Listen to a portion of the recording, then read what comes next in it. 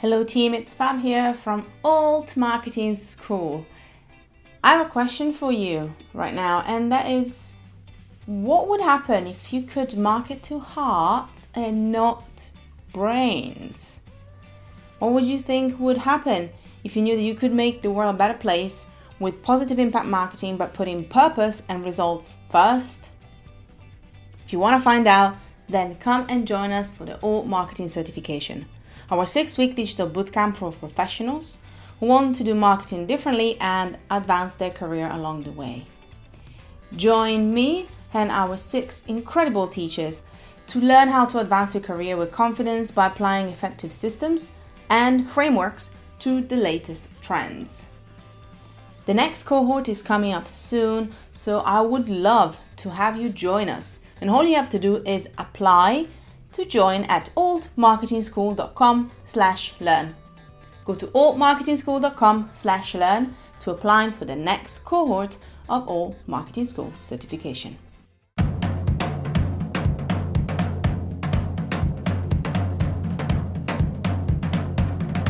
Hello and welcome to Make an Impact Show, a podcast run by Creative Impact Co.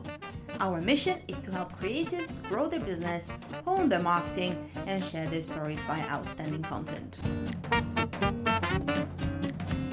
Hello team and welcome back to the Make an Impact Show.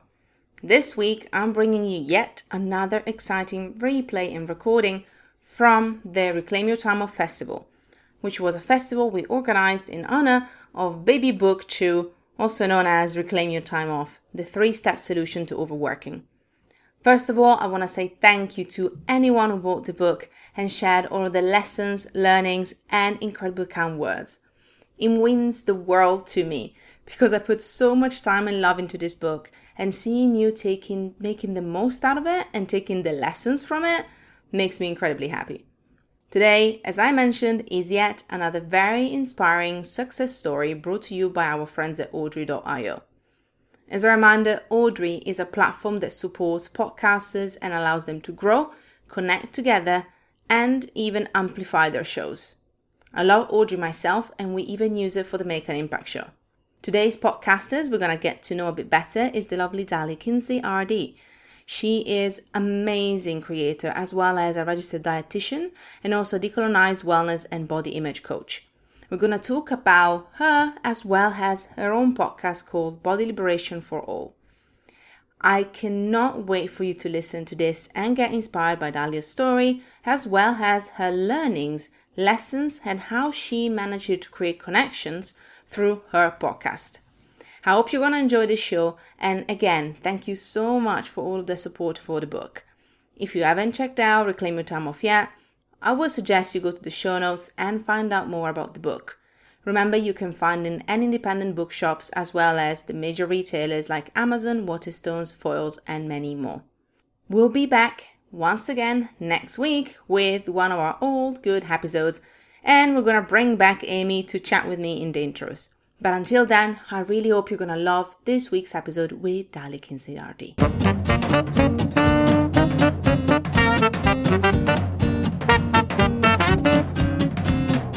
Good morning. Look at the face. Oh, good morning, Dahlia. How are you? Good morning. Doing well. I'm excited to be here. I'm so excited to get you to share a bit more about yourself and the podcast today. And actually, because of that, what I would say, people hear my voice far more than enough. So I would literally leave you the stage right away. Just to tell us a bit more about you. Obviously, we're going to talk about Body Liberation for All as well. That's the podcast itself. But I think a bit of our story behind the podcaster and obviously the host is so important to understand why this show came to life.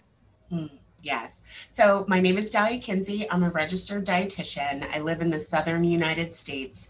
And as most of the planet is well aware, the United States has a lot of issues with racism, classism. In general, there's lots of systemic oppression that affects people here in the US, but we don't see a lot of emphasis on how that added stress affects people's health, people's individual health. When I was living through this second wave of the civil rights movement, I realized firsthand that when you look for resources for support, about how to manage stress, everything that you find is centered on the white American experience.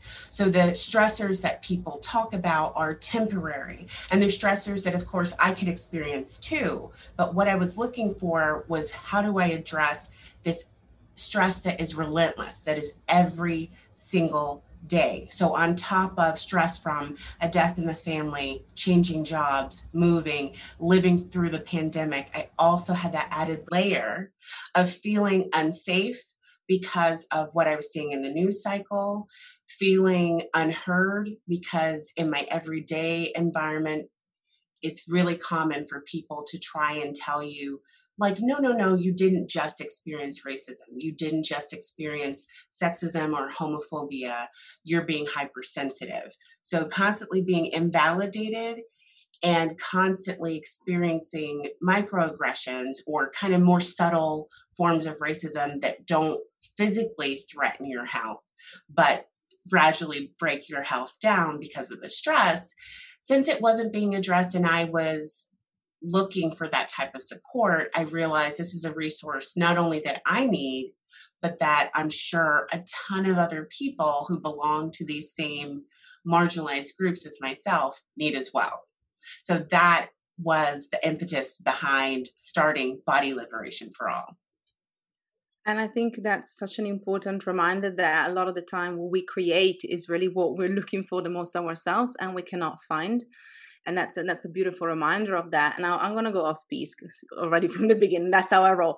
Because I want to ask you actually, because there has been such a wide conversation and it's good that we're actually talking about it, the understanding of how wellness can be more inclusive and it can be really for all. And just because I think we can talk about it one more time and it's really important, can you actually give us, we have a lot of it, especially our audience from a UK perspective as well, which I think is obviously similar, but different experiences actually have different nuances. So obviously I don't want to put you on the spot with numbers or stats, but is there maybe anything that you think is really telling from also from the US perspective, from what you've learned from your, obviously from your own research, but also from the guests, that I think really explains why this change is needed and that really almost caught your attention? Some of the things you were like, actually, I can see this happening, and this is something that people don't realize. Right. One thing that comes to mind is knowing that even if, using myself as an example, I am an educated person. I've had an opportunity to go to college. I have really good access to healthcare. I have insurance. All that said, my life expectancy is shorter than my white peers. So it doesn't matter if income levels are the same, if we live in the same neighborhood, I'm more likely to die before them. And it's a considerable gap. Like we're talking years, 5 years, 10 years. So to constantly see that emphasis on it's the individual consumer's responsibility to take care of their health, that is part of the picture. It isn't giving us the full picture because I followed all of the rules that people put out there for how minorities should lift themselves up, and I'm still vulnerable. And so what really needs to be addressed is the particular ways in which I am vulnerable. And to me, the thing that stands out the most is the chronic stress. Are we giving people tools to manage the chronic stress? Are we validating people's experiences? And are we helping people create safe spaces so they can experience community in which they can just be and finally relax and know, hey, in this space, I'm not going to be attacked, bullied, or humiliated for not being a white, cis, heterosexual person. And when it comes to specific numbers, one thing that comes to mind, because I'm a registered dietitian, is that the US Black American population is about 13%, but only 2% of dietitians are Black. And dietitians are pretty much the ones leading preventative health and wellness when it comes to nutrition. And then when we look at wellness in general, outside of like allied healthcare professionals and maybe trainers and people who work at the gym, you can just look on Instagram and see how not diverse the marketing is. And just imagine what it feels like for people who are already incredibly traumatized by daily racism, going into an environment that's supposed to be about, looking after your health, looking after yourself, and then encountering more hostility. And sometimes it isn't even intentional, but the damage is real nonetheless. And how many times do you expect consumers to keep going into places where they don't feel safe and they're not sure they will be welcome? How much is it helping you to go to the gym, run and lift weights if during the time that you were there, your cortisol was through the roof because of the way somebody dealt with you, at the stacks or something? How much is it really helping if it's a period of increased stress? So it's obviously not going to be as beneficial to that person who goes in and feels comfortable and gets their workout, has their stress levels lowered, and the person who goes in and has a negative experience but did the same exercise. The benefit's not going to be the same for their body or their psychological well-being.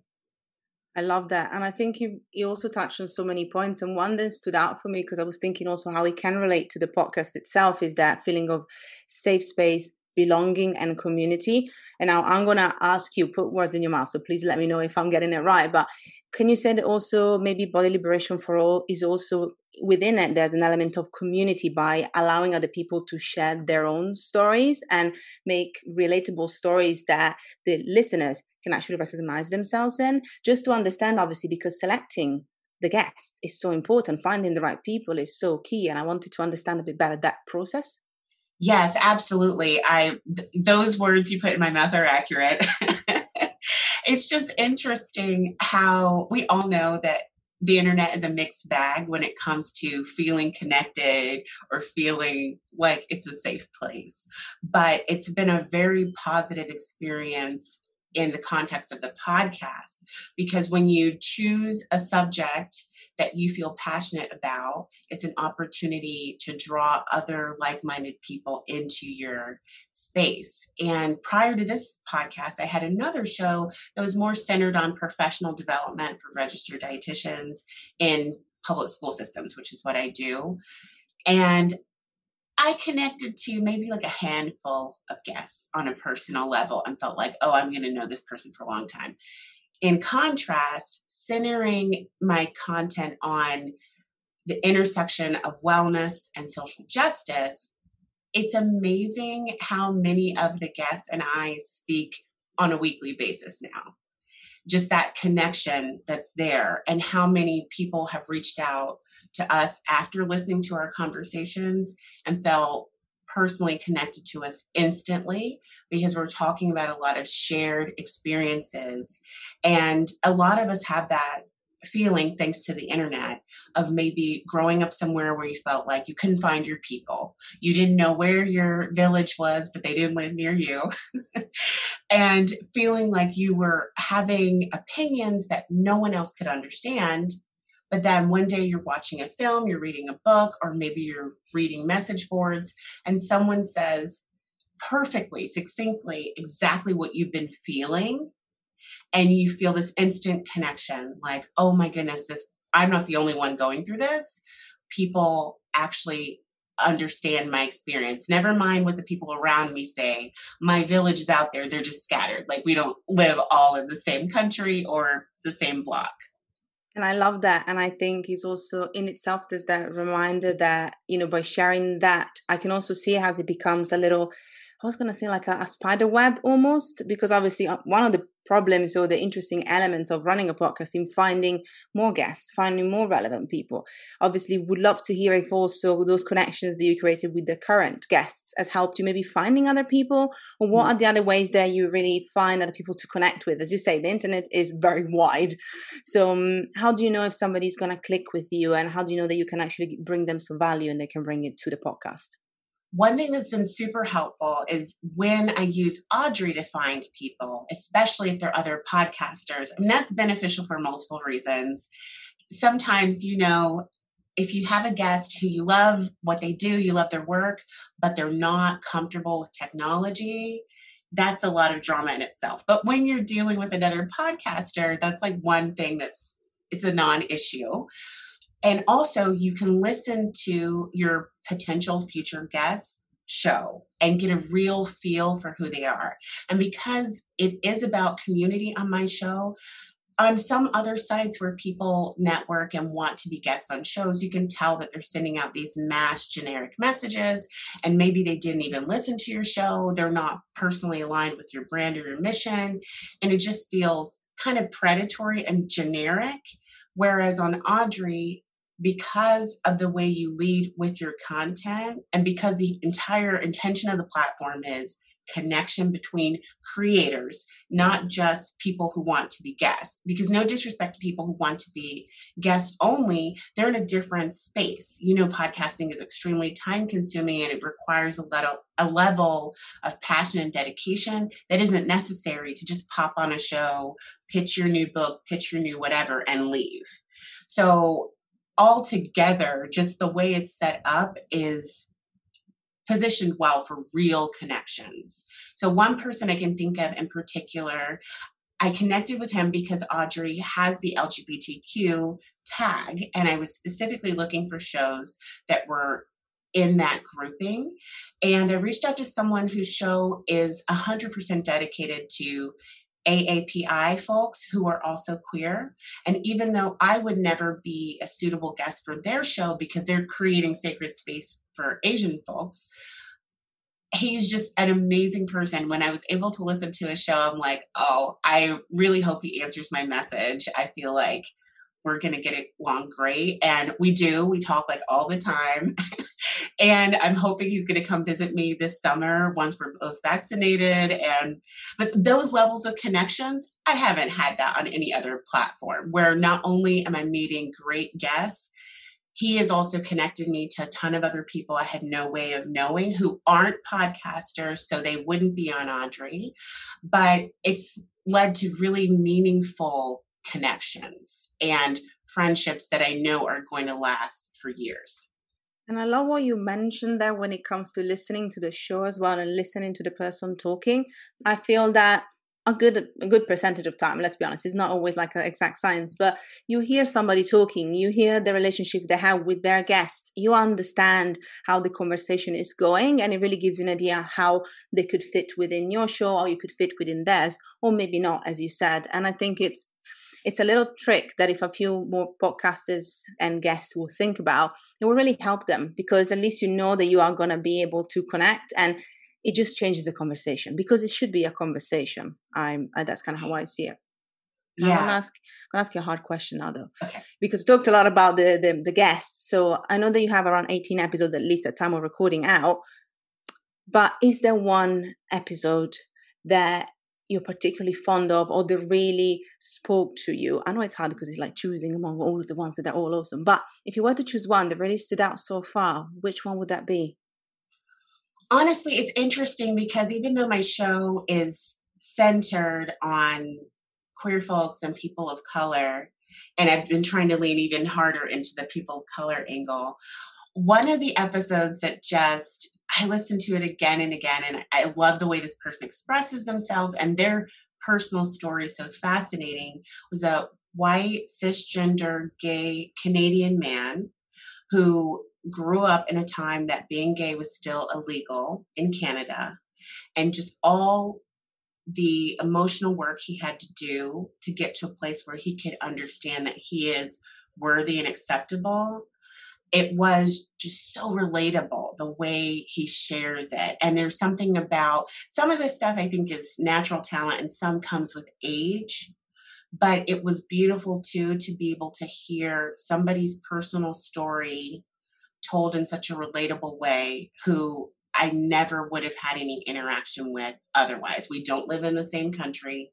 And I really hadn't thought about the personal experience of suddenly seeing all of your friends die from a mysterious new deadly illness, right? Like of course we've watched movies about the early days of AIDS and HIV, but to just hear somebody's personal story, knowing that you're just getting into that stage in life where you're learning to accept yourself, and then you have to live through that, and knowing that people who survived that era are still around us and working through their trauma, it just really had a major impact on me, thinking about all the things that people don't share because it's too painful, and what a gift it is when somebody does that work to turn their open wound into a scar that they can talk about. And there's so much power into that idea of actually sharing that story. And again, as you said, is almost a gift to the host in a way, because you actually are connecting with people that can share stories that, as you said, maybe you wouldn't have thought about. And I think a lot of these connections are just simplified by some of this way that we go about it. But again, one of the things that I think is so magical about your podcast is that you are approaching each story with such a candid kind of approach, because there are personal stories, and even if they relate to other people, is also somebody starting to unravel some of the good and the bad and the ugly of what they've been going through. And I wanted to ask you, actually, within that process of also being there to hold their space, because let's be honest, there's also that element, even just listening is such a powerful thing. What has your podcast so far told you? What have some of these stories taught you about maybe yourself, or maybe other elements that you were not expecting to learn? One of the big things for me has been understanding that you hold marginalized and privileged identities at the same time. And that even though I knew this on a level, it's just come up again and again, that even when you're having a hard time, or maybe you're being treated poorly in your country of origin, that doesn't mean there isn't a population more vulnerable than you. And it doesn't mean that there isn't someone else that you could be helping. And seeing how empowering that is has been helpful as well. And, we've probably all heard that if you're in a funk or you're struggling with mild depression, that maybe thinking about someone else or helping someone else could be helpful. But hearing people that, some of my guests, it's a miracle they decided to stick around. A lot of people had to work through suicidal ideation and survive that to get here. And it took multiple things, for them to heal. Maybe it was medication, maybe it was therapy, but a lot of people have found that in helping other people that are vulnerable, that's where they felt empowered again. Because there's a lot of trauma that people hold from childhood in a period where they couldn't escape a situation. And yeah, sure, they're still having a hard time in some ways, but you're more powerful in your adult years than in your childhood. And you can regain that sense of power by advocating for other people. And I didn't realize that would be such a helpful part of my wellness routine, to center my energy on helping others and speaking up for others, and not being hypersensitive when someone says a group that you belong to historically is giving a group that I belong to a hard time. Understanding that it isn't about you when you're trying to hold space for someone else. It is totally about making room for that person to share their experience and to hopefully feel a little bit safer when they're done talking with you. It's a great reminder, actually, of the power of being a host, that it doesn't lay in what you say, but actually lays in when you choose not to say anything and to leave that space of silence. Is really interesting, because the other host from the podcast that we talked about said exactly the same thing. We're talking about the power of that silence and the power of letting the other people talk and really express themselves, because a lot of the time when you think somebody's finished talking, this is another little tip that I want to give. If you let them, digest and potentially think about things, you probably will get something else, because it's that relaxation, it's that feeling at ease that I love that you mentioned, that holding that space and kind of shaping that experience for them. I think it's so important. So thank you so much for that. Thank you. Yeah, that's a really, really good point. And then that in post, if the pause is huge, of course you can shorten it. I think it's made me a better listener too, to learn that sometimes somebody pauses and they're just processing, they're not done. So just wait a little bit and get comfortable with things being quiet, and set that tone up front that I have made enough room in my day for you. Because that's another vibe you get from some shows, is that people are doing them all at once. And they need to get through the episode. They have a structure. And that could be cool too, depending on what you're trying to do. But when you're really trying to make room for people to share their story, I don't think there's any way to like do your season in one day. You need the space and you need the emotional energy. That's one tip I have for everybody. Like, really be careful about when you record your intro and outro. When you do it on different days and your energy changes, it sounds crazy. And you can hear that in some of mine. Like, I felt like I sounded energized, but I was obviously tired when I recorded an outro after the conversation was over. But giving yourself room to let your guests know, I have time for you. And if you can't find the word, don't worry, we have plenty of time. Like, just relax and everything can be fixed in post. Love the little tip there, the practical tip. Everything can be fixed as well. But it's true. And I think it really sets the scene to how you want your show to feel, also for the listener. You want it to feel like you were chatting and giving that space to each other. So as you said, by being aware of it, exactly the experience that everybody wants to feel and engage.